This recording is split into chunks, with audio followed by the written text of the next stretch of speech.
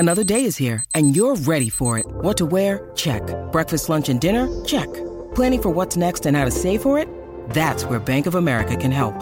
For your financial to-dos, Bank of America has experts ready to help get you closer to your goals. Get started at one of our local financial centers or 24/7 in our mobile banking app. Find a location near you at bankofamerica.com/talktous. What would you like the power to do? Mobile banking requires downloading the app and is only available for select devices. Message and data rates may apply. Bank of America N.A., member FDIC.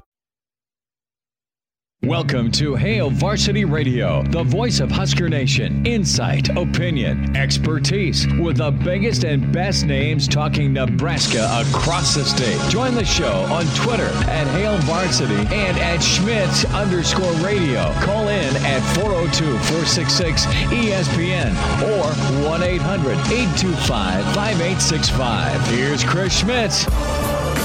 Welcome to it. Great to be with you on a Monday. It's Hail Varsity Radio, presented by the Nebraska Lottery. Chris Schmidt, Elijah Herbal, and you. Plenty to recap with the spring game. You might be scratching your head saying, what? Trust me, there's some things to pull out of Saturday, some things to leave Saturday, so we'll get there.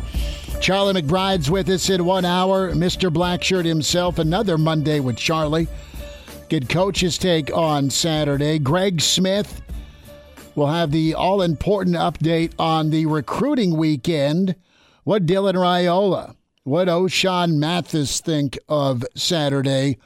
And, of course, golf on our mind. The Masters completed. Scotty Scheffler wearing that green jacket. We'll check in with our PGA insider. And you know him and love him, Chris Elgert, with us a little bit before 5:30. Numbers to get in, 466-3776, 466-3776, 800-825-5865. Can email the show, Chris at HailVarsity.com. And can find and follow us on Twitter at Schmidt_radio, Chris Schmidt. That's me, Elijah Herbal, at Herbal Essence for Elijah. So did you make the 30-hour death trip or no? Yeah. You did? Yeah. That's why you're so quiet and sunburnt. Well, the sunburn came because Saturday baseball. Well, it was both. I was umpiring Saturday, and then I turned right around and went to Coors yesterday. And so you did. You did MLB and did you do NBA or with no LeBron? You still watched the Lakers? Yeah, huh? It sucked. That was the worst idea ever. I watched Austin Reeves. Who the hell is that? He dropped a triple-double on the Nuggets. You saw a triple-double by someone not named LeBron on the Lakers. Yeah, and then or Magic or Jokic. That was my best candidate. Jokic didn't play either, and then Malik Monk drops 41 on the Nuggets. That was terrible. And then you have to go and drive 8 hours back to Lincoln. So you didn't overnight. take the train? No, we drove. That was the so mistake. You are absolutely at wit's end, fuses burnt. You're just praying for 6:05. I'm feeling better than I expected. Okay. It's probably just like the getting to like the end of my energy reserves. Like I got like a little second push here. I'm feeling pretty good right now. I mean, the sunburn. You look like you've had 17 pints of vodka, quite frankly. The sunburn's not great. I kind of forgot that. At altitude, it's easier to get a sunburn, so I did not pack any sunscreen. You're beat red with a goofy mustache. Yeah. By the sixth inning, I'm like feeling my face. I'm going like, man, I made a mistake here. Well, good for you. But yeah, it was a good trip. I just thought you were a little mum today because, oh God, it's Monday. But you've watched a little bit of the spring game, the recap, the fastest 60 minutes of football or football in 60, and it's been on a few times between NET re-airing it and the Big Ten Network replaying it. And I'm going to put my cards on the table. I was there through 3 quarters, junior ad baseball, and so I felt like just that type of a-hole father where you miss your kid's performance. He pitched at 11. And we're wrapping up, hour 2 of the spring game pregame, which was a lot of fun. Thanks to everybody who came out to the Single Barrel, and that was really cool to get things kicked off. But no, I mean, I was torn. I wanted to be watching him.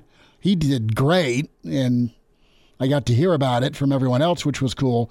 And then I saw, game 2 against your Southeast Knights, and they won, and he did well. So all's good. They play at 5 tonight. So I was torn, like job-wise, be there, soak it in, take notes. But this is what the new normal is. Nebraska's spring game ended up being a lot like Tiger at Augusta this year. You're just happy he was there and you got to see him. Was it what you wanted? No. But it's better than the alternative. And the last couple of years has been funky. A year ago, you're wearing masks. 2 years ago, there wasn't one at all. It was a video game. So 53,000 of you and your closest pals got to go watch semblance of football and even see tackling in the second half. You've got to always look at your beer being half full. That's just my humble opinion and take on it. And, did some folks stick out? Sure. And can you take from Saturday and project that Nebraska will be a force in the Big Ten? Absolutely not. But you can't look at Saturday and say, they're god awful. Here comes 3-9 again. No, absolutely not. I mean, there was some okay to it. There was a lot of yay and nay. Listen, the thud tackling in the first half, just you're staring at your watch, get it over with. Let me see what the offensive line can do against the defense. And you did in the second half with a myriad of backups. But what did I see? I saw the offensive line get downhill. I saw some nice running lanes. And I saw some guys do some good things in the back end in coverage. You don't know. We don't know hardly anything other than Nebraska didn't tip their hand. You don't know much other than the offensive line is moving straight forward to engage with said defensive linemen. And then you saw some flashes, right? What flashes did you see? You saw Garrett Nelson look like a completely different football player as his maturation process has continued to grow and get better every year. You saw Anthony Grant, with it being touch football, still bust off a 60-yard run, which was nice. Was he down in the backfield? Maybe, but let it go. He might have been. The point is he jump cutted that bastard and got outside and outran everybody.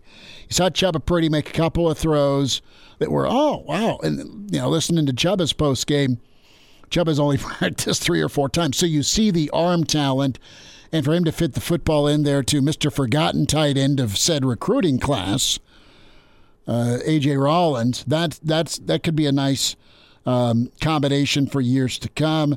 Isaac Gifford looks like a beast in coverage. I mean, he's all over. Nash Hutmacher did a good job of stalemating. So those are some guys who caught my eye. Questions going in. We were interested in the QB debuts, okay? Casey Thompson didn't get hurt. That's the best news out of everything.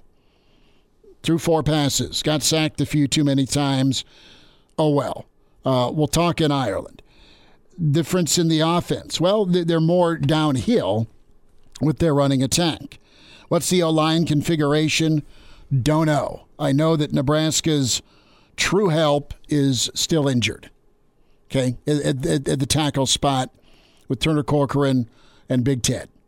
Because what I saw from Nebraska's tackles in a complete moment of overreaction was not good. Benhart was fine.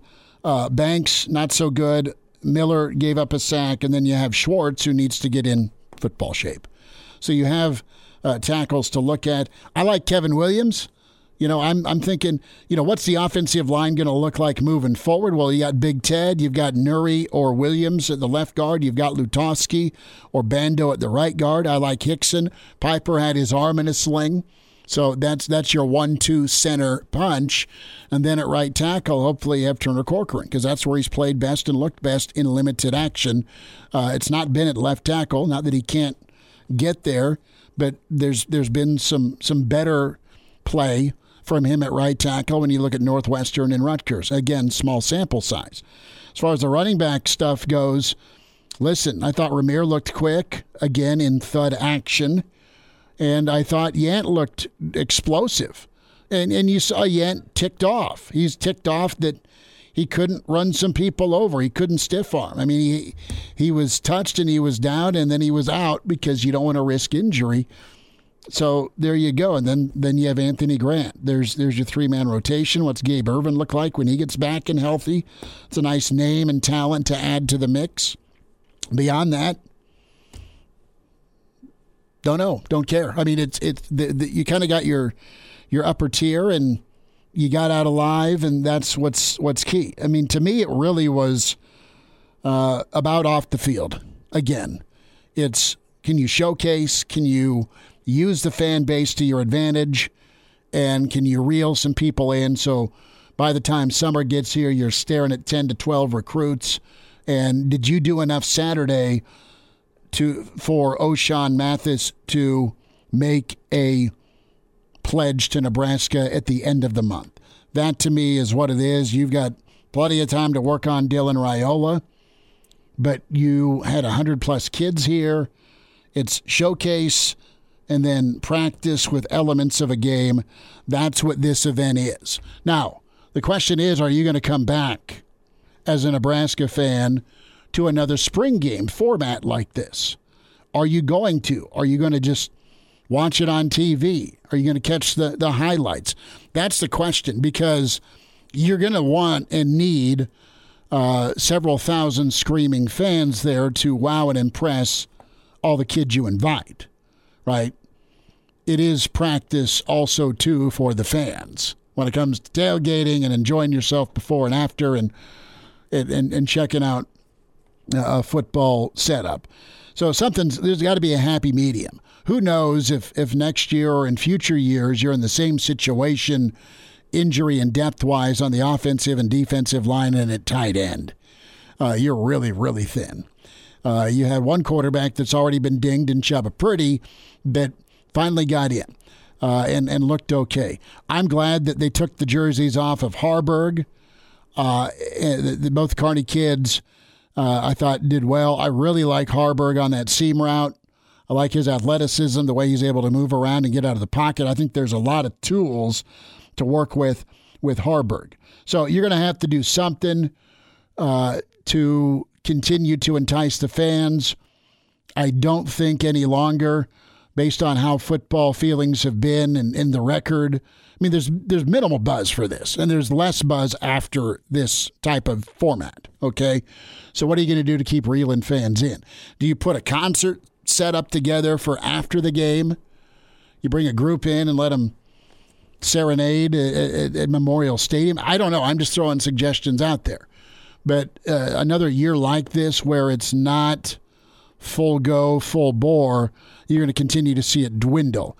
It's miraculous and impressive to you, the Nebraska fan, that it's been several thousand pre and now post-COVID, where you're out there. It's still top 5 in attendance.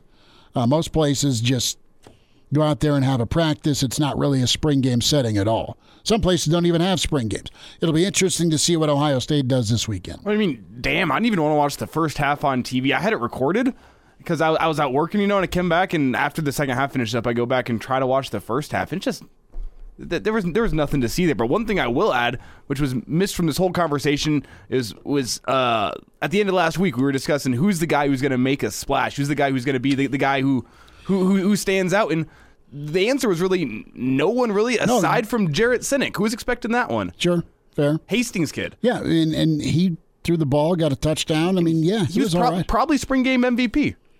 Right, but again, looking at the setting and setup, and granted, it was real football in the second half. Let's hear a little bit from Scott Frost and his take on this spring game, what it meant, and their mission. Today, I've said it, and it sounds cliche, but it's just kind of the culmination of spring for us. I just wanted to see some guys have a chance to play in front of the fans. What an awesome fan base we have for that many people to show up early in the spring like this and watch, and the environment.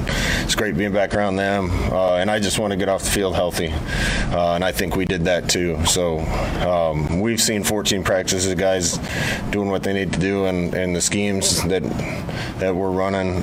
Today was just kind of about showcasing some of that to the fans and finishing spring ball the right way. Stay healthy. stay healthy, stay healthy, stay healthy.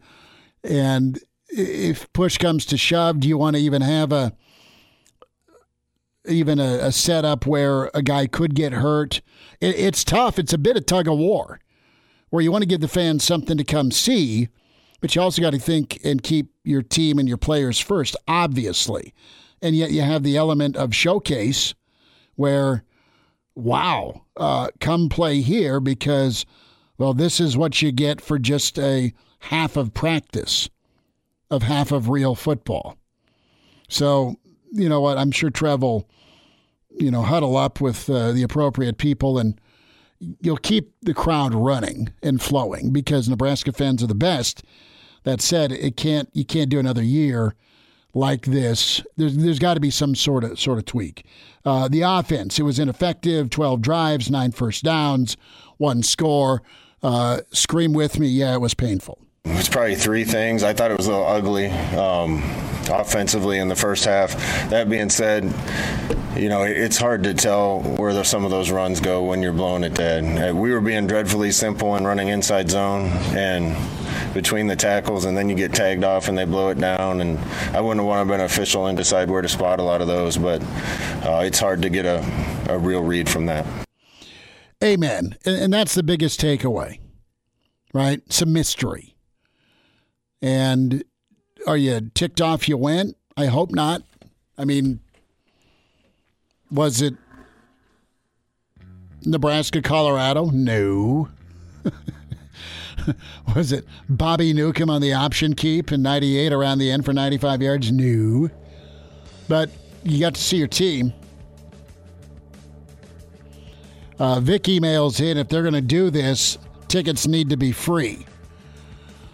Vic, you might be onto something. Or maybe free beer. How about beer? Greg Smith, the Recruiting Impact, next. And we're back. Fellas, think we could listen to the radio listen? On Hail Varsity Radio, presented by the Nebraska Lottery. Yes! That's awesome! We'll check in with Casey Thompson and, of course, Garrett Nelson coming up here in the show.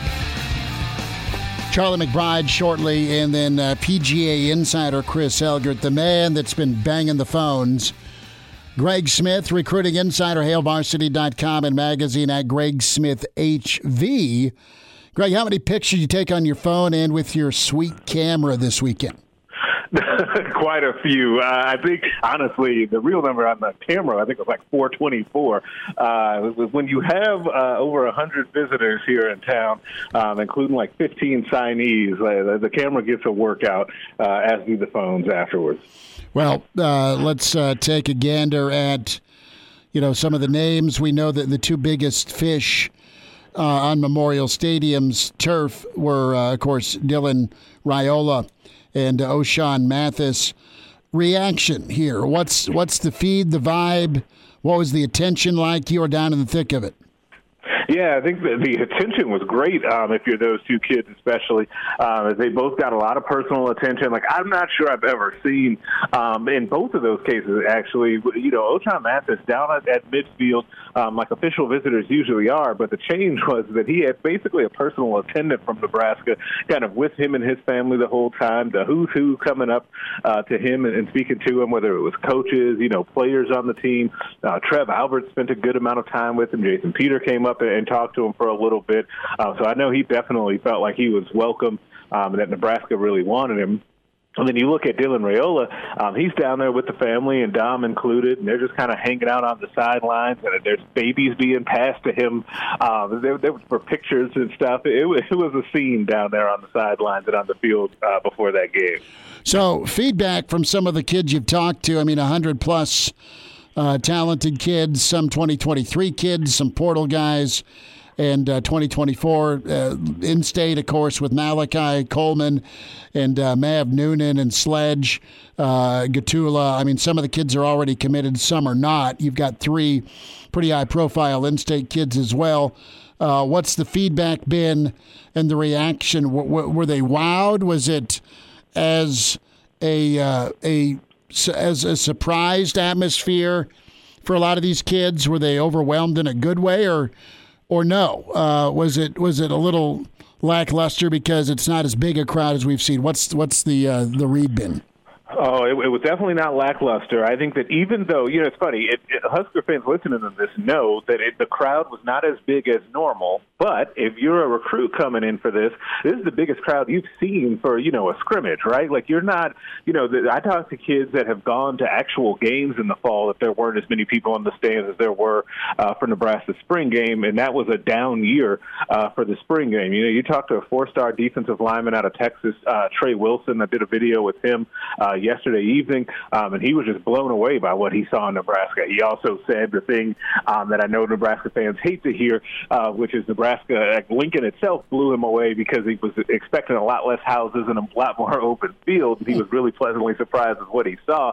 But what's important about that, though, is that Nebraska has to get those kids on campus so that you can dispel those myths and rumors, right? Like the more you can get them here and show them what Nebraska is all about, what Lincoln and a game day is like, the better chance you get. And so a lot of kids were really impressed with what they saw in Lincoln and what they saw in the crowd with the fan support, especially given Nebraska has been on tough times here recently. Like the reaction has been overwhelmingly positive from recruits. Now, Greg, tell me, was this game, the visits these kids were taking, was the pitch similar to what Nebraska would be making during, say, an official visit during the fall during a game, or were the coaches able to do different things because of the fact that it was a spring game? I mean, I saw a picture of Coach Frost with O'Shawn Mathis on Twitter as they went to the photo booth that looked like after the game and took some pictures. Was there differences from what the coaching staff could do because it was a spring game?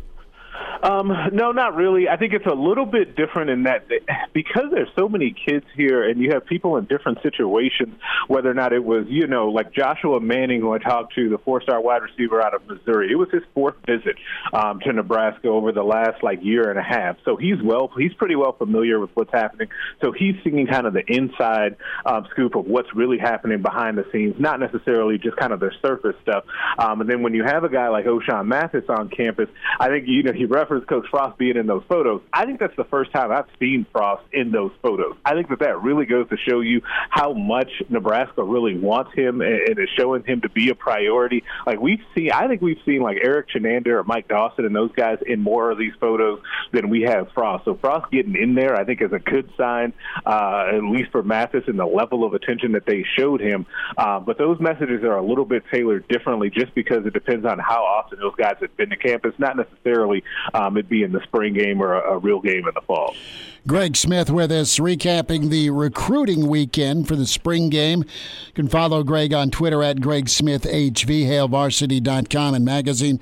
So, Greg, what's your read and feel with O'Shawn Mathis? He put out on Twitter earlier today that it's, maybe it was late yesterday, but the point is he'll make his call in a month. He'll graduate from TCU and then transfer. Did Nebraska do enough to win him over? Where is Nebraska in the visit schedule compared to some other teams? Yeah, see, and this is the thing that's super interesting about this recruitment is when you have these high-profile portal guys, they don't do a lot of interviews, if any, interviews during the recruiting process when they get recruiting 2.0 going here like he is right now. And so you just don't know. We don't know if his top 5 has changed. He had a group that included Nebraska, Texas, Ole Miss, Penn State, and USC. I don't know if all of those teams are even still in it. My suspicion is that he'll continue to take visits here over the next few weeks because every other school is still going through spring football, and you can take official visits right now.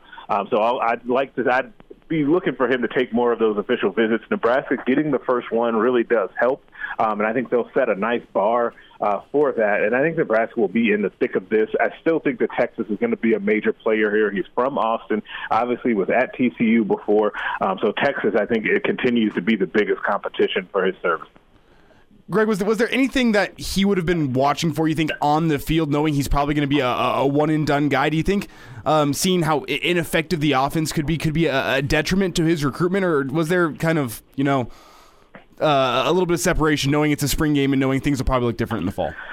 Yeah, I don't think that would really factor in. I think that most guys, especially guys as good as he's been as a two-time All Big 12 selection, and the number of sacks that he's been able to put up in his career, I don't think he thinks that way. I think it's probably, hey, if I go there, I can help turn this thing around and be part of the solution. But I do think if you're really getting into the nitty-gritty, maybe the overall team and success would help. But then the coaches could just say, listen, it was a spring game. Like Frost said, we were, dreadfully plain or basic in our offensive game plan. We can do more than that in the fall, especially as guys get comfortable. So they have an easy way to combat that, even if he did think that. Where does Coach Applewhite fit into this, Greg? I know that, O'Shawn's a defensive guy that started at TCU, and TCU plucked him out of Austin. That said, his old head coach is now an analyst in Austin. Does Applewhite help kind of disrupt that inside track for Texas at all? Yeah, I do think so. And you've talked to me kind of off air about this, and I've told you that my feelings about Applewhite. I think he's a really good coach. I think he was a guy that did not get talked about a lot when Nebraska hired him, and he was pretty unknown. But you don't have to spend much time with him to understand why guys like him. So I think that O'Shawn Mathis would definitely would be a help. That Applewhite is actually on staff here at Nebraska as an assistant coach, as I can't imagine they have a bad relationship. And actually, Applewhite popped up in a couple of those photos as well that Mathis tweeted out. So that's always a plus. Any crossover with him and Omar? That I'm not sure on that. That is a really good question. I would assume that Omar was heavily involved this weekend, just with those guys both being Texas guys. They usually like to try to match guys up like that on those visit weekends, but I'm not 100% sure on that. Who else do you think got a great dose of Big Red this weekend? Give me, and I know you're talking to him today, Dylan Raiola, at least your view from 5,000 feet, so to speak, at this point, and then some of the other high-profile guys that, do you think Nebraska made a good impression? Yeah, I definitely think they made another good impression on Dylan. I think that any time that you can get a guy here and stay like that and can stay top of mind when he's going out and seeing, USC and Georgia and Ohio State. I think he's going to Texas again this weekend. Like, they're facing some major players in college football for his services. So anytime you get him on campus and show, the spring game atmosphere off, that's always good. A guy that I really like that Nebraska had on campus and made a good impression with is Braden Marshall, high three-star defensive back out of Florida.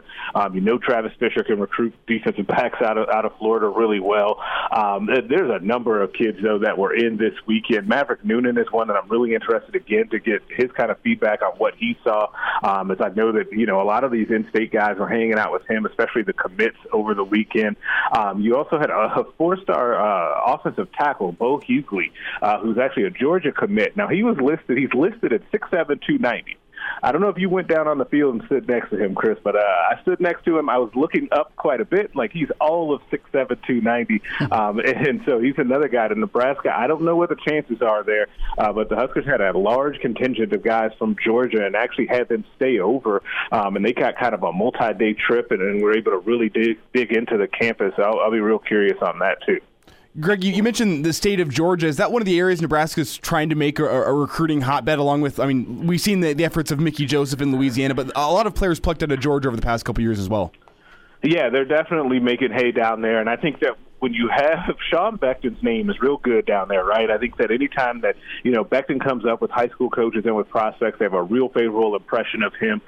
You always hear good things about him down there. And so when he tells a guy, hey, I want you to come check out Nebraska, he's got a good shot at least getting them up here to check it out. And I definitely think Georgia continues to be a key focus for Nebraska. They've done really well down there in plucking players out. There are a number of starters that have come from that area of the country.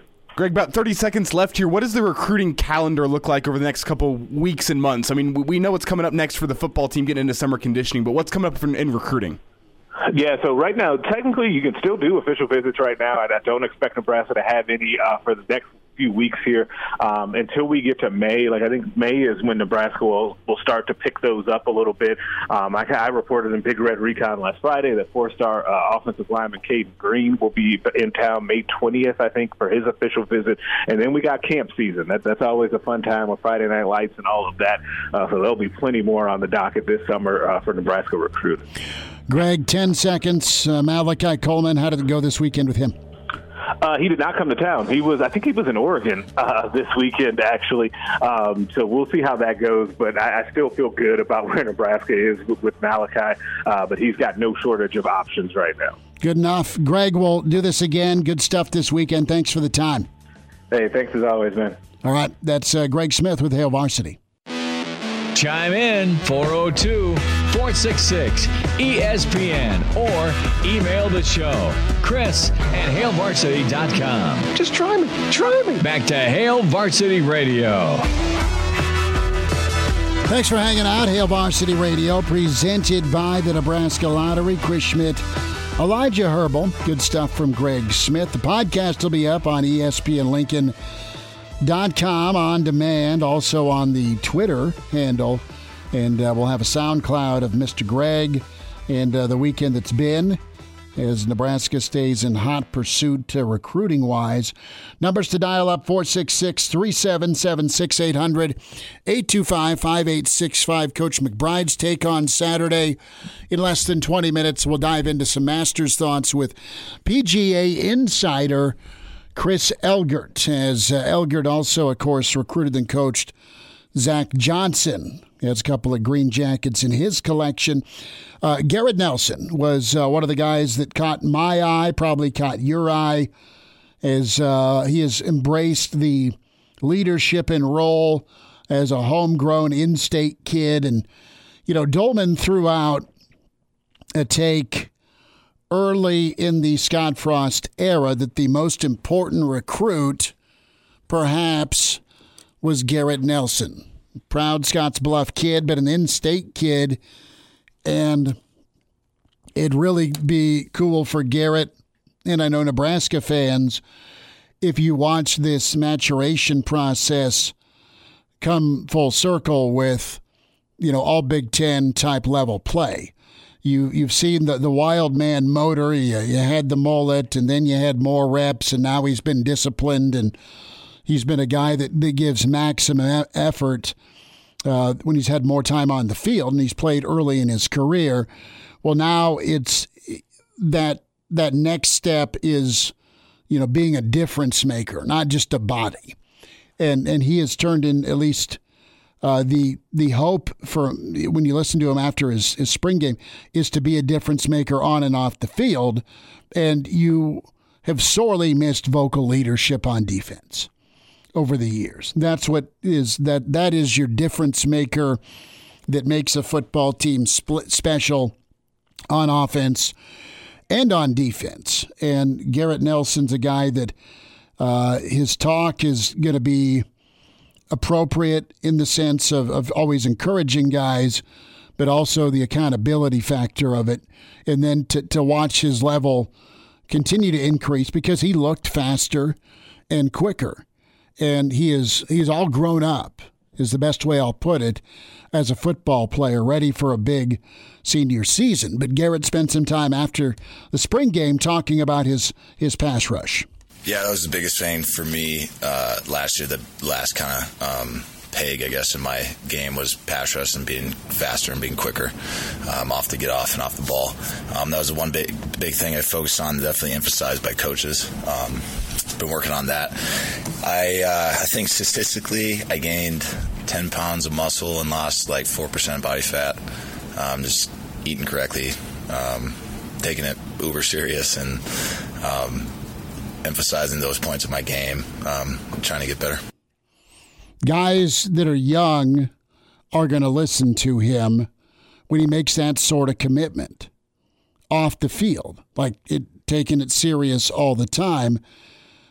Guys that are peers of his are going to listen and buy in if they see him performing that well.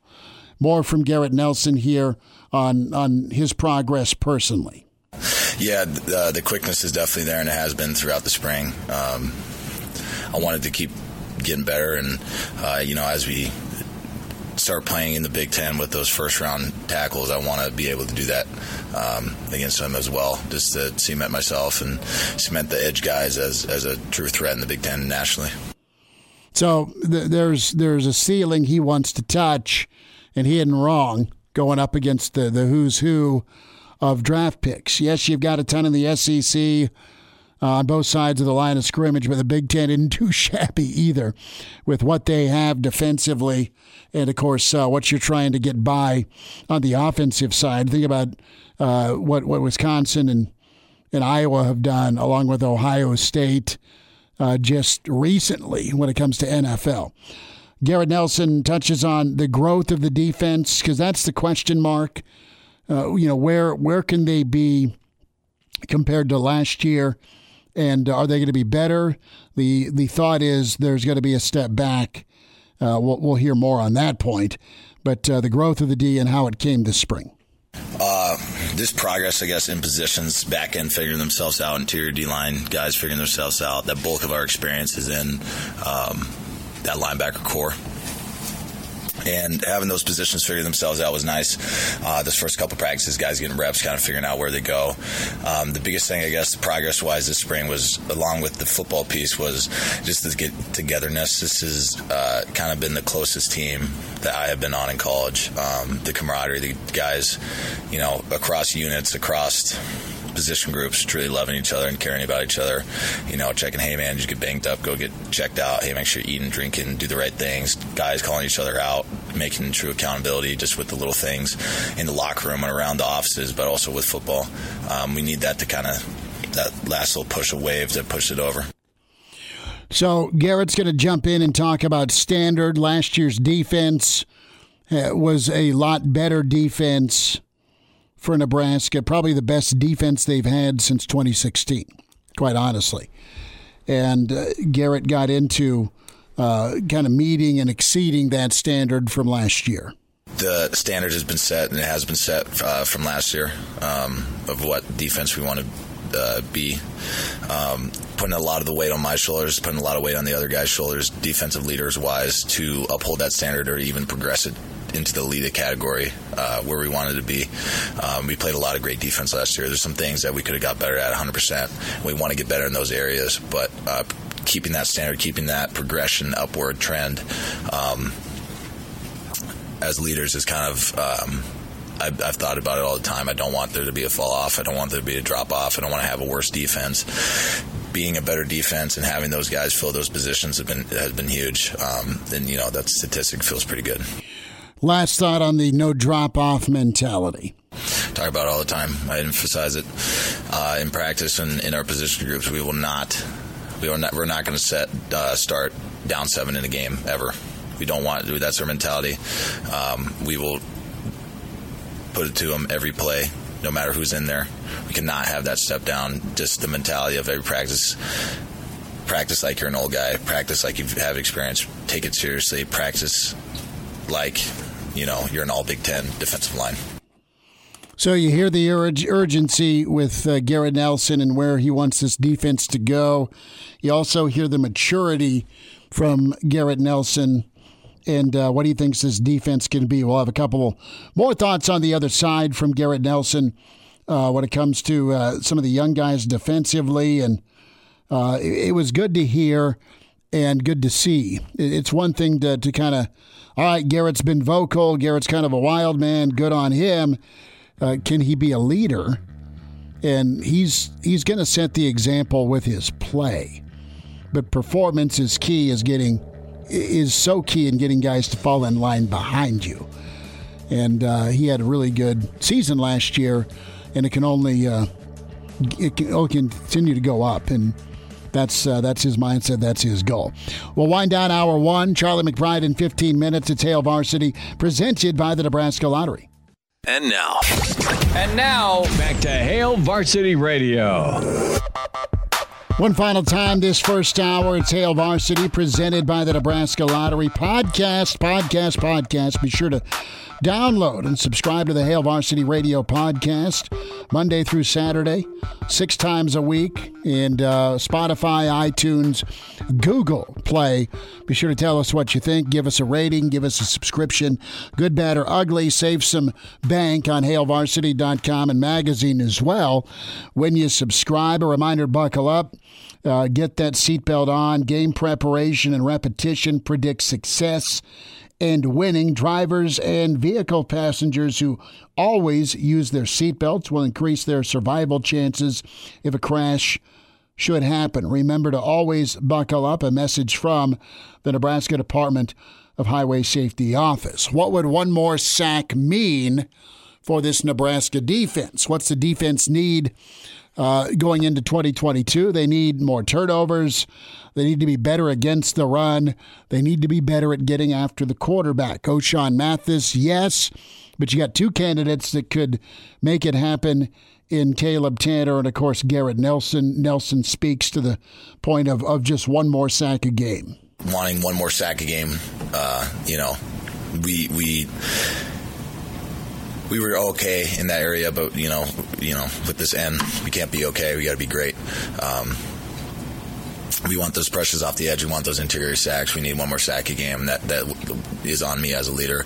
Is on me as position group, D-line and edge guys together, getting the balls out. And we need more turnovers. We don't, believe it or not, want to lose by 1 possession or 1 point anymore. So if we have the ball in our hand while we're ahead and we can bleed clock or score again, that's on the defense to get that back to our guys, let them go to work. Complimentary football, Elijah. Take the ball, go score. If you're on offense, get a 3 and out, get great field position, and be scoreless the first time the offense gets the football. Wait. Pretty rare Nebraska would score first in the Frost era. Yeah, wait. Complimentary football. I didn't know you were allowed to do that. I thought you had to. I thought you had to put at least one phase of your game behind the 8 ball at least once in the game. Like, just think if it gets to like normal football, where more times than not you're better or equal in all 3 phases. Novel thought. Haven't seen it in what, 10 years? No, you saw it against the teams you're air quotes supposed to beat in 2016. Well, I'm saying like with consistency over an entire season though. When was the last time you saw that? 2016. What'd you say? Yeah. I guess as good as, sure. They were as good as some teams that they should have been. But I don't think they necessarily played complimentary football for an entire season that year. Sure, I'll give you 2016, but I might go back to 2013. No, I think their best teams are 2013, 2014, 2012. For sure. Mm-hmm. Absolutely for sure. the poster child for complimentary football, not 2009. Don't screw it up, offense, Sue. You go kill people. Imagine scoring 10 points in a Big 12 championship game and almost being able to win. That's an unreal. Well, no, exactly. I mean, the scoring defense was nuts. I think they held them to 10 a game. Yeah. Number 1 in the country. It was. Yep. Get a scoring defense that holds them to 24 and get an offense that scores 30. Bang. Right? I mean, that 2009 team was our best look at what it would be like to be an Iowa football fan. One of the best defenses in a number 90th ranked offense. Well, and at least you had some NFL backs there in 09 that are carrying it for you. Coach McBride's next. Welcome to Hail Varsity Radio, the voice of Husker Nation. Insight, opinion, expertise, with the biggest and best names talking Nebraska across the state. Join the show on Twitter at Hail Varsity and at Schmidt_radio. Call in at 402-466-ESPN or 1-800-825-5865. Here's Chris Schmidt. Welcome to it. It's Hour 2. It's Hail Varsity Radio, presented by the Nebraska Lottery. Chris Schmidt, Elijah Herbal. We welcome in Mr. Blackshirt. Another Monday with Charlie, Coach Charlie McBride. Coach, how's the weather? How you doing? Perfect. It's just still a little overcast, but it's you can live with it. It's 60 and no wind. Thank you for that. Well, I think we've kept all the wind for the rest of the United States here the last 7 days. No fun, but if you're a defensive coordinator, no fun throwing the ball either in it.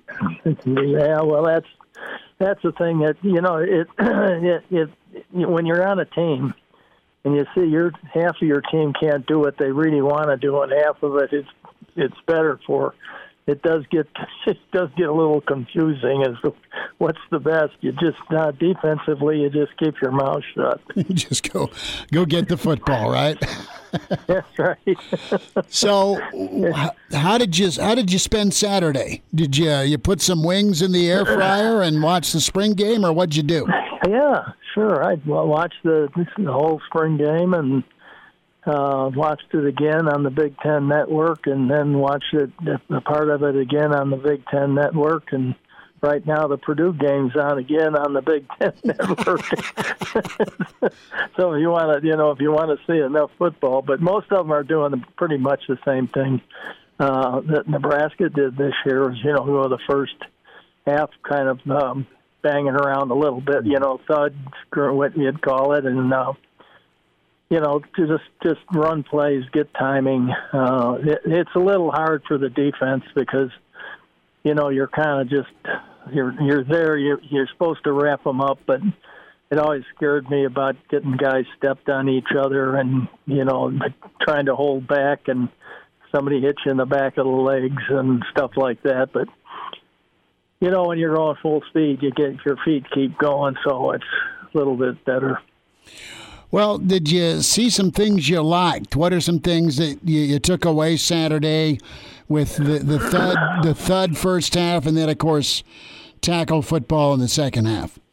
Well, I think they protected a lot of the players, and I didn't know which ones are hurt and which ones weren't because, you're looking for certain players and you don't see them for a while, and you wonder if how many guys they had injured. You probably know better than I do. They had a lot of guys dinged up.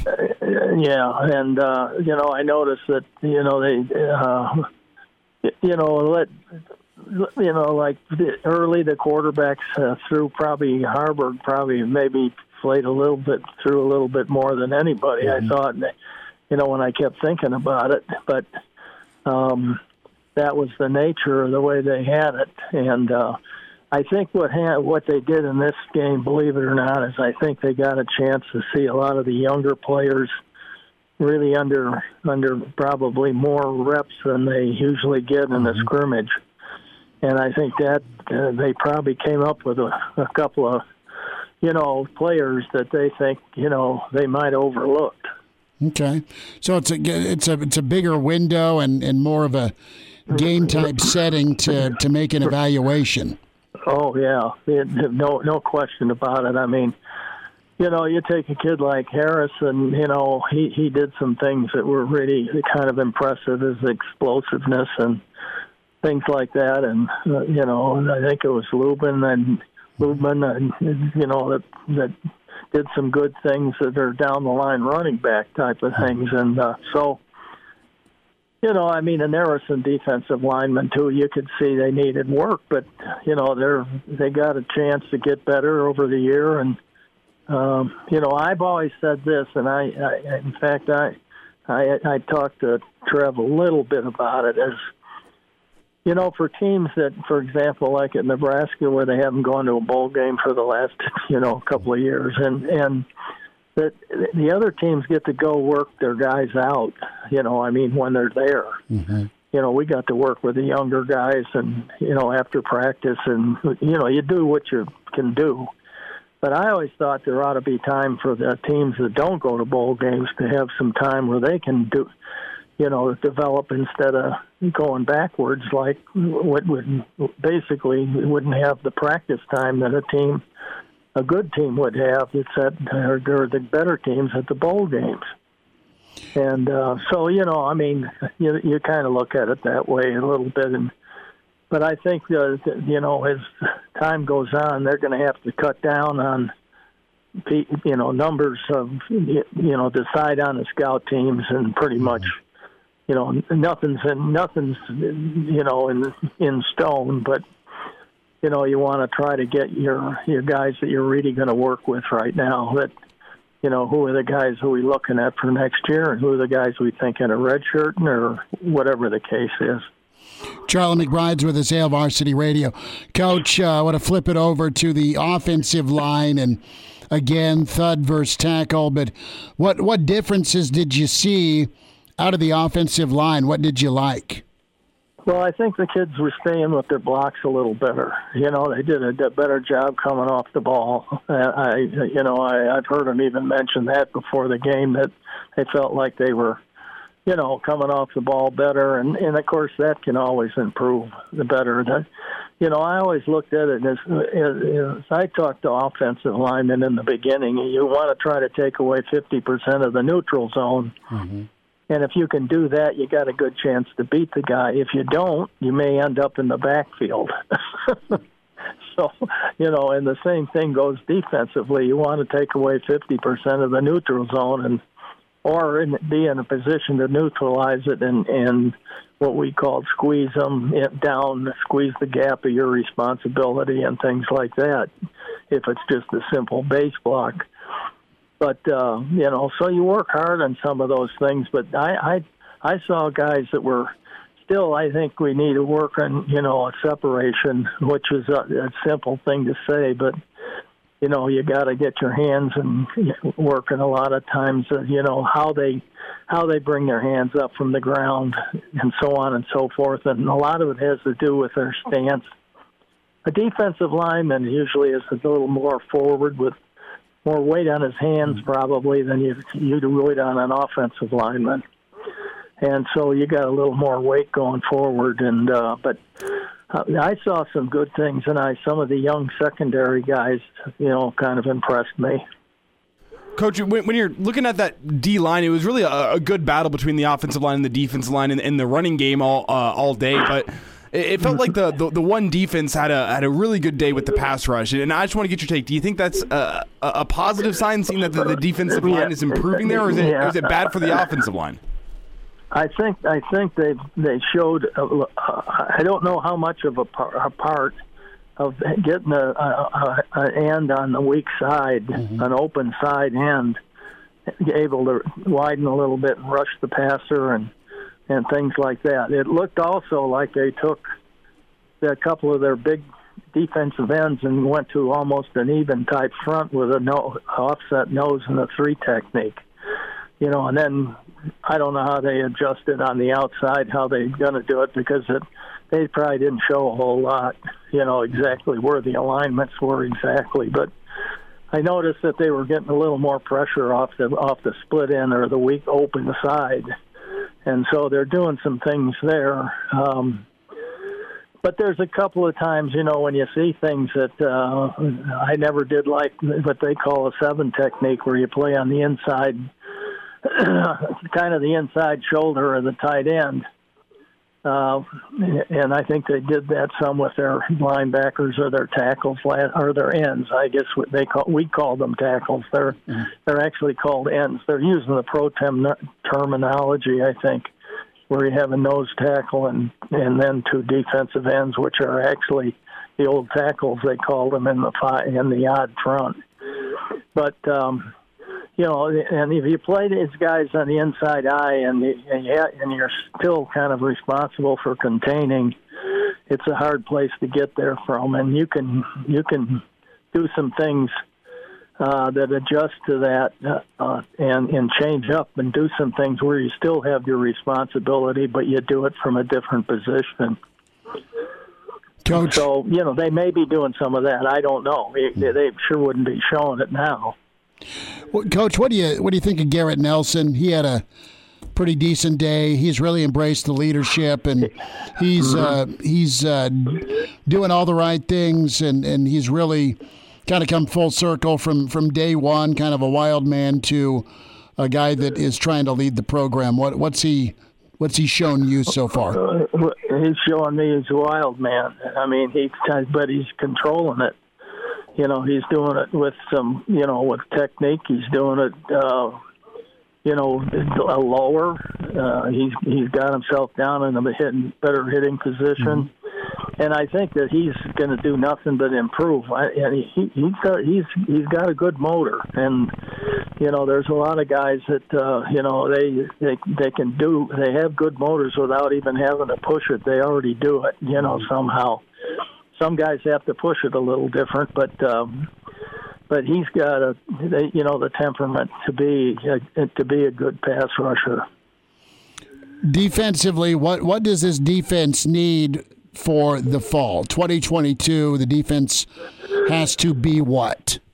Well, the defense has to, number one, is this has to get, to really get to the football, and a lot of things are little things like pursuit angles are really important, and getting off of blocks. I mean, that is really critical, and that's why I keep going back to the word of separation, because you can get, if you're separated, you can get released from the guy different ways, and you don't get tied up with him as much.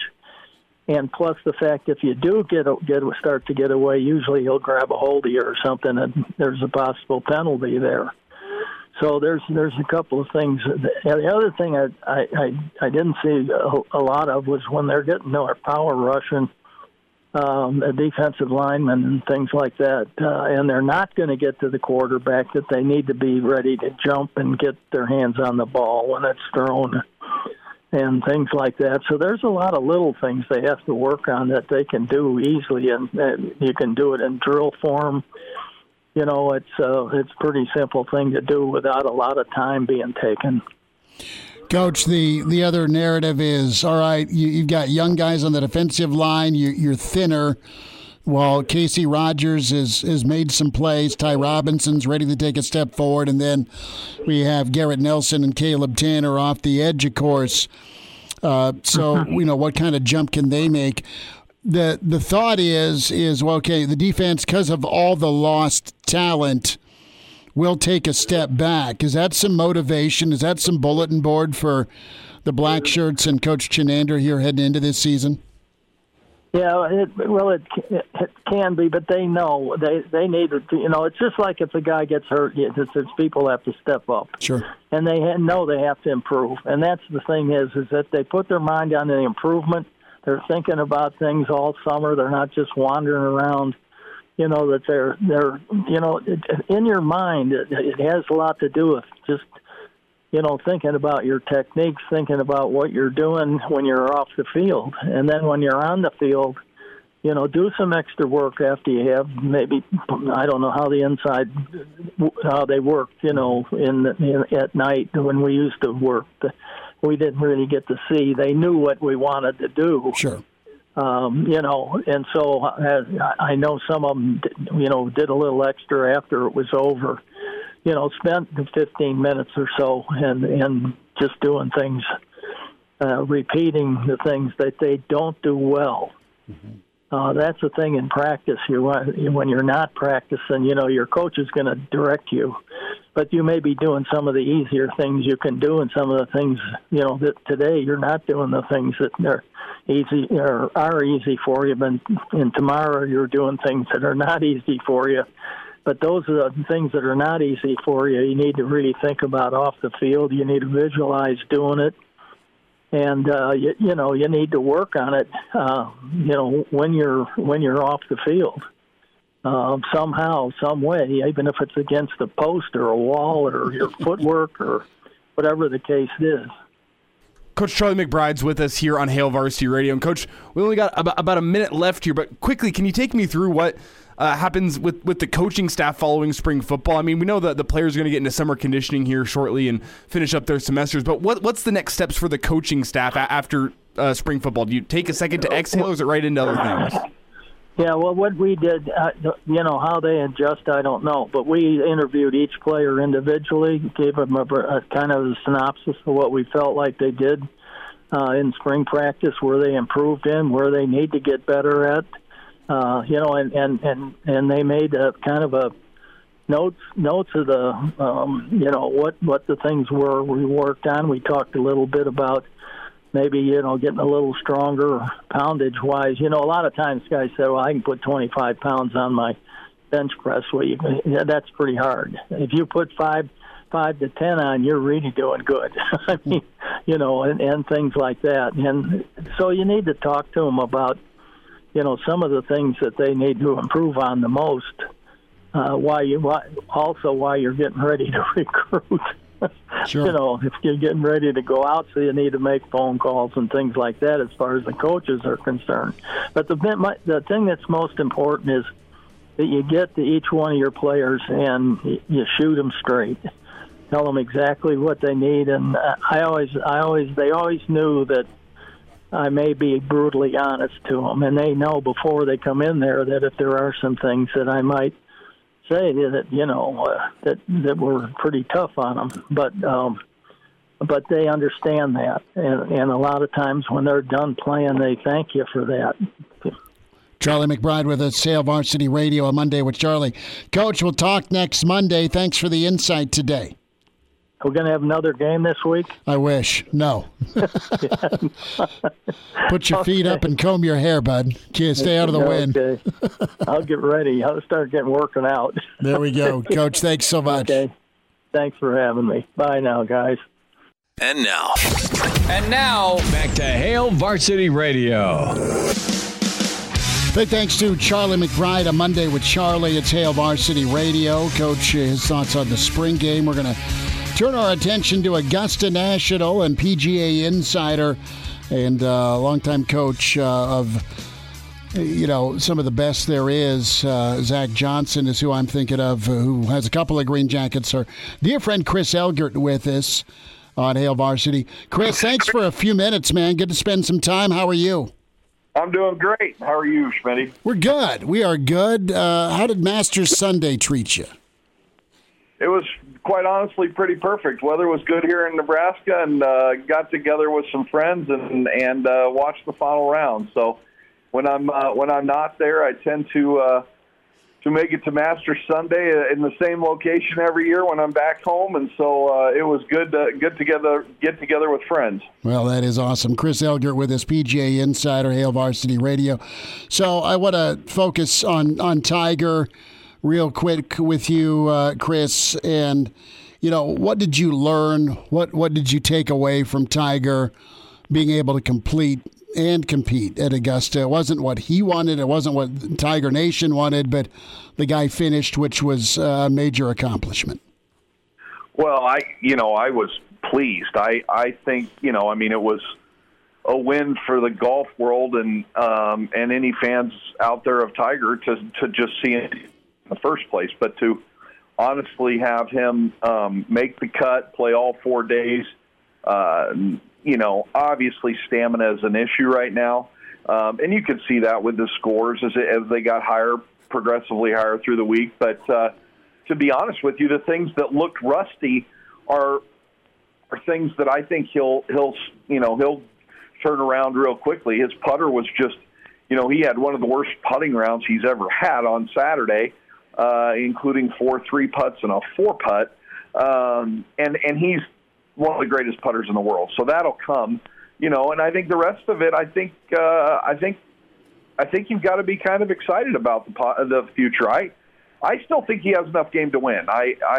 He's the strongest mental player I think we've ever seen in the game, and he obviously has the pop still to hit it out there with these guys. And so I think as he continues to improve and continues to build strength and stamina, I think he'll compete. I really do. I think he'll win again, and I think he'll be in the hunt here sooner than later.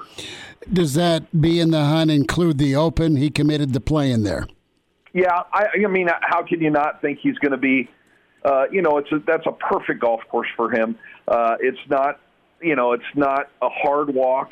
It's an out and back flat walk for him. He absolutely loves the golf course. It's his favorite course in the world. He's had success. He's won twice there. He will compete there, in my opinion. He knows the golf course too well, and that's more of a plotter's course where you move around and you have to stay out of bunkers and you have to kind of play into areas. And And he knows it, and I know he's excited about it. You could tell in his interview, and whether or not he plays at Southern Hills for the PGA, I honestly think he will. He didn't commit to it, but he also didn't immediately leave it out. And I think if he continues to, to build some strength and some stamina, I think that's a golf course he could walk. It's just whether or not it's going to be hot and how much that'll take out of him too. Chris Elgert's with us, Hail Varsity Radio, as we're talking PGA, the Masters PGA Insider with us. Going to turn our attention to Scotty Scheffler, his first major. He gets the green jacket. What does that moment do for a pro? Take us through Zach and when he won it the first time. Well, I mean, first off, it fills his bank account. So, I mean, that's a, lifetime. That's probably $100 million win. When you think about all the endorsements and all the things that, that makes him relevant in the game for the next 50 years. And that's amazing to think about, but it's true. I mean, he will be relevant as a Masters champion for the rest of his life. And there is a lot that comes with that. So, he's had an incredible run to win the golf tournaments. It's amazing. He just 4 short years ago, he was playing a Monday qualifier here at Wilderness Ridge to get into the, Pinnacle Bank Championship on the Korn Ferry Tour. And that was July of 2018. And here we are, not even 4 years later. And he's went on this just historic run. And to win, I'm impressed with everything about his game. He does everything well. There's not anything that he doesn't do well. He drives it long. He drives it straight. His iron play is good. His chipping is incredible. He makes putts when he needs to. He's got great discipline.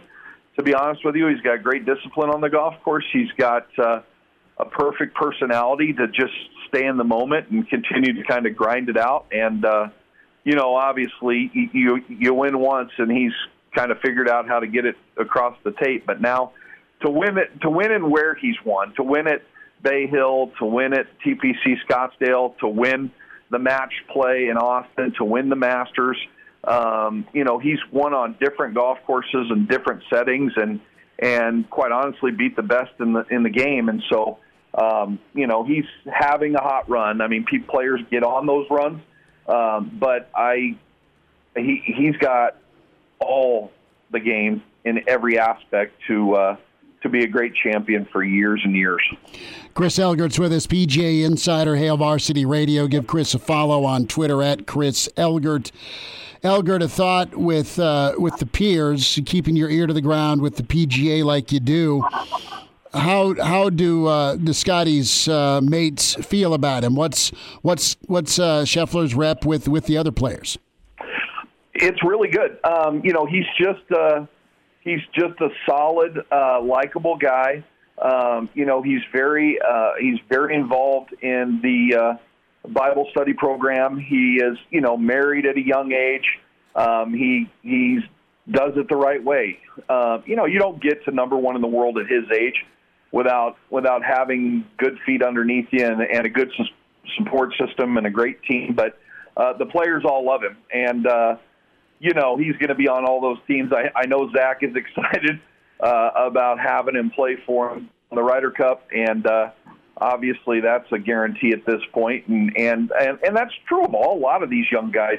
Victor Hovland, and I mean, he's obviously not an American, but all these young players like Colin Morikawa and Victor Hovland and all these players that are up and coming right now, Sam Burns, and they're just talented and they're seasoned. They've won so many times at every level that winning is normal for them. And we're seeing what Tiger Woods has created, to be quite honest, going back to Tiger, and that he made golf cool. And so now you're seeing the athletes that you wouldn't necessarily see in the game playing golf. And on top of that, the junior programs out there, the AJGAs, the Hurricane Tours, all of the junior tours that are going around to give these kids opportunities at 10, 11, 12, 13 years old, and they're ready to win now. When they get out there at 22, 23, 24 years old, they've won. In some cases, I know they said Scotty Scheffler had won 90 out of 155 events and junior events. That means he's won over 100 times, and so he's used to making putts. He's used to being in that cauldron and feeling the pressure and having your hand shake and enjoying that moment. And and all of these young guys have done that, and so it's the PGA Tour is in an incredible place because they've got guys like Tiger Woods, and then they've got a lot of 30-year-olds, the Rorys, the JTs, then they got Dustin Johnsons, and now they've got the 20-year-olds that are just coming like crazy. And so there's 30 or 40 guys. I thought it was the most open Masters to win in a long time, but obviously the guy who came in playing the hottest ended up winning. Yeah, and you make great points, and the amount of attention golf has received, especially since COVID, with how they continued playing tournaments, and now you've seen some of these young guys start to step up and win tournaments of their own. Do you think we could be entering a new golden era of golf? I mean, you look at the guys in the top 10 yesterday with Scheffler and Smith and Zalatoris, and even have Cameron Champ. I mean, a lot of young guys making some strides. Is there a potential for this to be a new golden age? I do. I absolutely do, and we're seeing it even at the younger. I have kids that play. I have a 15-year-old daughter and a 13-year-old son, and so I'm seeing a lot of the best players in the country at their ages, and it's amazing how low these kids are shooting and what kind of players they are. My son is lucky enough to play with some kids down in Pinehurst quite a bit, and he's got 3 friends down there that have all been. They're on TaylorMade staff, and since they were 8 years old, that they've been identified as great national talents.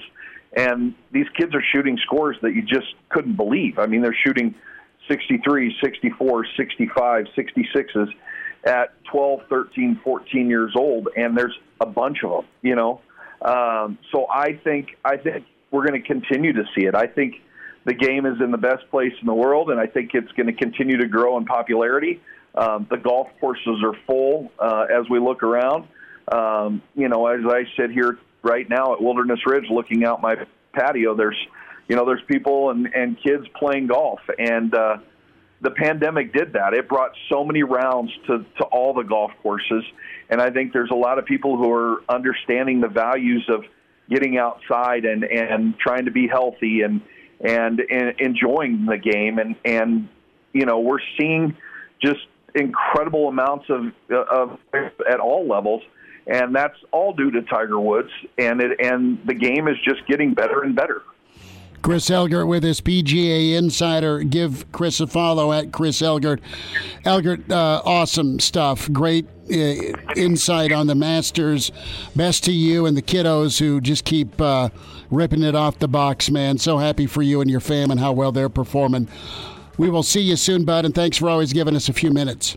You bet. Take care. All right. Chris Elgert with us here talking Masters. Casey Thompson, his thoughts of the spring game up next. He's in his 30s, but sounds like he was born with a stogie in one hand and a brew in the other. Now, say my name. It's Schmitty on Hail Varsity Radio. I got the body of a taut, preteen Swedish boy.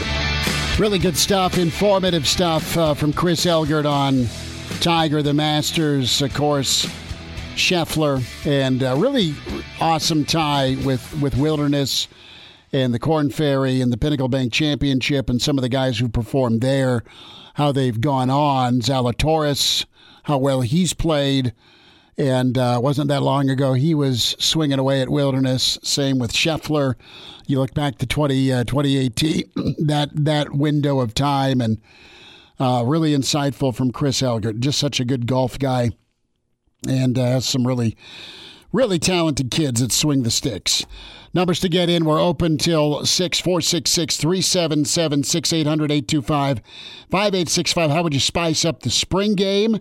Do you want it that way? Did you sit through and you kind of knew what you were going to get, so you were fine with it? You went anyway to support? I'm thinking maybe you have a end of end-of-game show, concert. Run somebody out there on a stage. Easier said than done, but why not party a little bit? The field turf's getting ripped apart. It's well under 500. It's not the AstroTurf that people were selling at $25 a pop that are in Husker dens all over, with part of 3 national championships that went 60-3. So you have Casey Thompson. All eyes were on Thompson, and Thompson didn't do anything wrong. He just didn't get a lot of time. They didn't risk much with him being out there. He really wasn't pressured or pushed that much during spring due to injury. Now, Smothers didn't throw that well, but he continues to grind away, and I love the attitude Logan Smothers has. I really like that Harburg was green jersey off, let him get banged around a little bit. They wanted more film on him. That was nice. And I mean, the coaching staff talked about with those two guys especially how much bigger their learning curve was, having to forget a lot of things from last year and then learn a new offense. Where with the new guys coming in, it's just learn the new offense. These guys got to forget and then learn. So they're even behind the 8 ball a little bit more than the other quarterback. Possibly so, and don't disagree with you there. Let's hear a little bit from Casey Thompson. What were his goals this spring, and how did the spring work out for him? It was about going out, running the offense, and really just getting out of the game healthy. It was the main thing we were trying to accomplish today. And I wanted to complete every pass. I was close, but that kind of was the goal to come out today, just run the offense and get out of the game healthy. 3 for 4 throwing the football. Now, you saw a dart to Palmer. You saw a great diving catch, but we didn't see a whole lot of Palmer either on Saturday. More from Casey Thompson and the bragging rights part of things. First and foremost, I wanted to beat the defense. So as you can see, I was engaged the whole game I definitely want us to beat the defense so we can have bragging rights throughout the summer. I don't like giving anyone any bragging rights ahead of us, but as an offense, we want to go out and score every drive that we get. But you have to be positive about it too and be realistic. If that doesn't happen in a game, then you for sure want to move the chains and you want to take care of the football. And I know with the ones we took care of the football today, and we were able to get some positive yards and get our run game going. So that was good. Think about Casey Thompson, and Coach Whipple has talked to him about continued leadership, and that's a guy that is going to embrace that. He'll go out. He'll be outgoing. He'll have the linemen over for buffet time. He'll endear himself through his work ethic. And, the next step is going to be on your own. Here's a list. Here's your to-do list, Elijah, for summertime. And it's going to be quarterbacks and wide receivers. It's going to be on air, but it's going to be timing. It's going to be feel. It's going to be familiarity. It's going to be getting comfortable, continued comfort with the guys you're throwing the football to. And it's not just the top 4 or 5 wideout targets you have. Get that way with everybody. Get on the same page, do the extra. Casey Thompson's a guy that's always done the extra. I mean, and that's something I've seen this offseason with Russell Wilson. As soon as he got traded to Denver, what's he doing? He's getting in contact with his receivers. He's having them come down to his little private field, run routes with him even before these summer OTAs start getting underway, where the team is getting going, where he is saying, I'll fly you down to wherever I am and we can get these routes going. We can get this timing going, because that's so crucial, especially when you have a short turnaround time. I mean, what is it?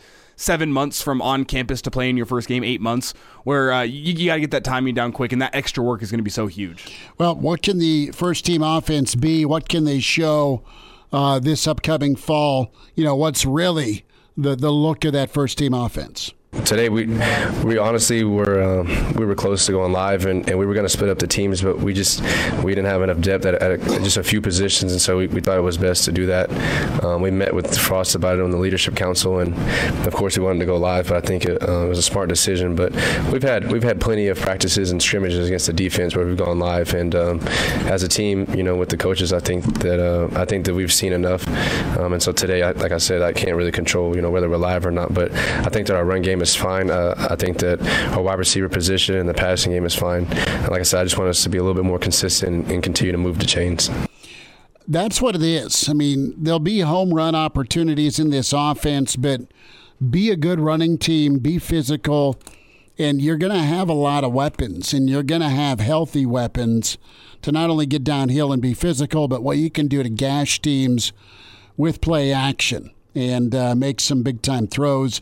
So happy or not, are you happy with where the offense is? I feel like that we're in a good spot as a team, as an offense.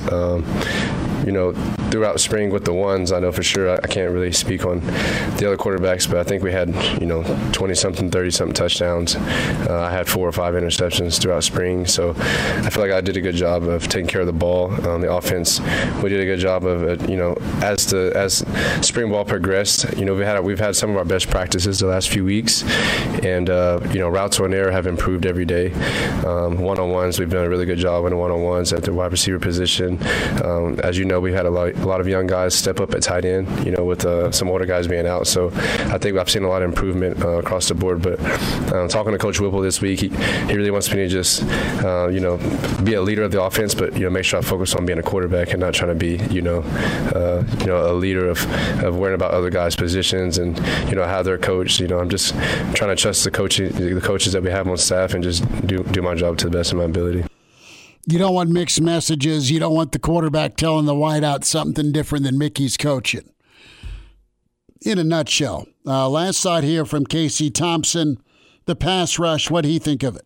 I've never gone against any pass rush in the Big Ten, and to go against Garrett Nelson and Caleb Tanner and some of those guys that we have coming off the edge, I mean, they're very good players, and so we have to give them the credit that they deserve. But today, I felt their presence a little bit, but as long as I can maneuver the pocket and move around a little bit, I usually can find a completion and find a way to get the ball off. And then when I need to, I'll scramble. But Garrett and the defensive line did a really good job today. And like I said, hopefully that will improve on blocking those guys. But it's also a good sign for our team and for our defense that we're going to have good pass rushers. That's the look. The reality is they didn't even have to count to 5 Mississippi. They got in there. They tagged off on you before you could get by them. So we'll see if it carries over. But spring, we put a bow on a Monday spring game reaction. Hail Varsity presented by the Nebraska Lottery. Miss us? Come here, brother. Give me a hug. Bring it in for the real thing. We're on call for you. Catch the podcast at hailvarsity.com, the ESPN Lincoln app, or download them on iTunes. Saddle up, partner. Back to Hail Varsity Radio. One final time, be sure to check the podcast out and subscribe to us. Give us a rating, good, bad, or ugly. You're welcome to do it. Spotify, iTunes, Google Play, Hail Varsity Radio. All sorts of good stuff with the Herdad and Hail Varsity Network. Of course, Straight Up Breakdown podcast, Greg Smith, Aaron Sorensen's podcast, Brandon Vogel's podcast, Damon Benning, and Jacob Padilla, Dr. Petey, Derek Peterson. I mean, just a group of folks that love doing what they're doing with Hail Varsity. And, subscribe to it and check out the Hurrdat Media family, Schick and Nick, the Nick Bob podcast. So all of it for your listening pleasure. Spotify, iTunes, Google Play. Viewing pleasure, not so much. 19-1. Yesterday was, a bit of a pinata Sunday. Here's Will Bolt after the ball game yesterday. And not good. You're swept by Rutgers, who is good. And your pitching will need to rally in a hurry. Here's Coach.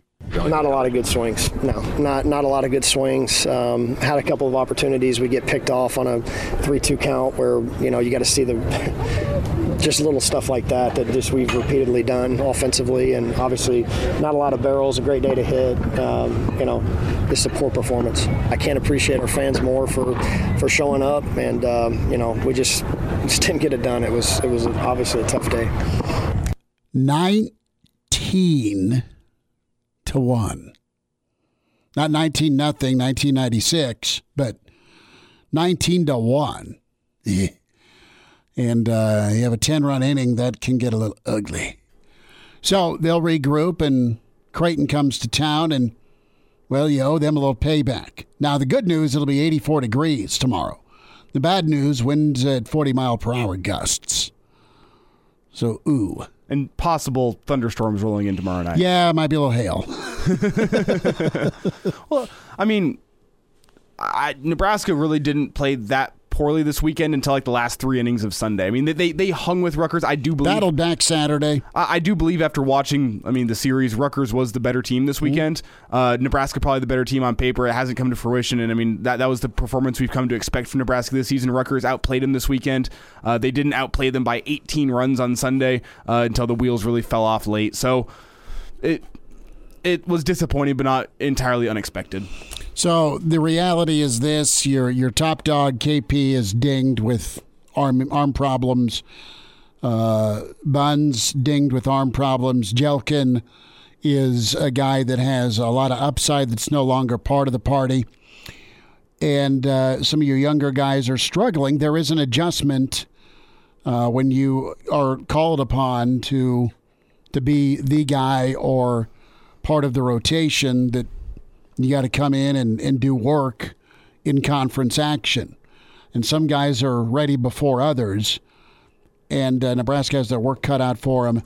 And again, taking care of the baseball, it's been an ongoing theme. And we discussed before the season started whether this was going to be a reload year or a rebuild year. We were leaning towards reload. Might take some time for this team to get into it. And now it's appearing as we're a little over a month into season that this is not a reload season. This is a rebuild season for Will Bolton crew.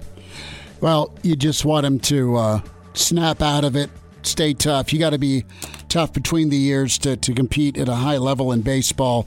It's been a tough season. Tomorrow, Steve Marek will check in with Coach Kaczynski, Mitch Sherman on Hail Varsity.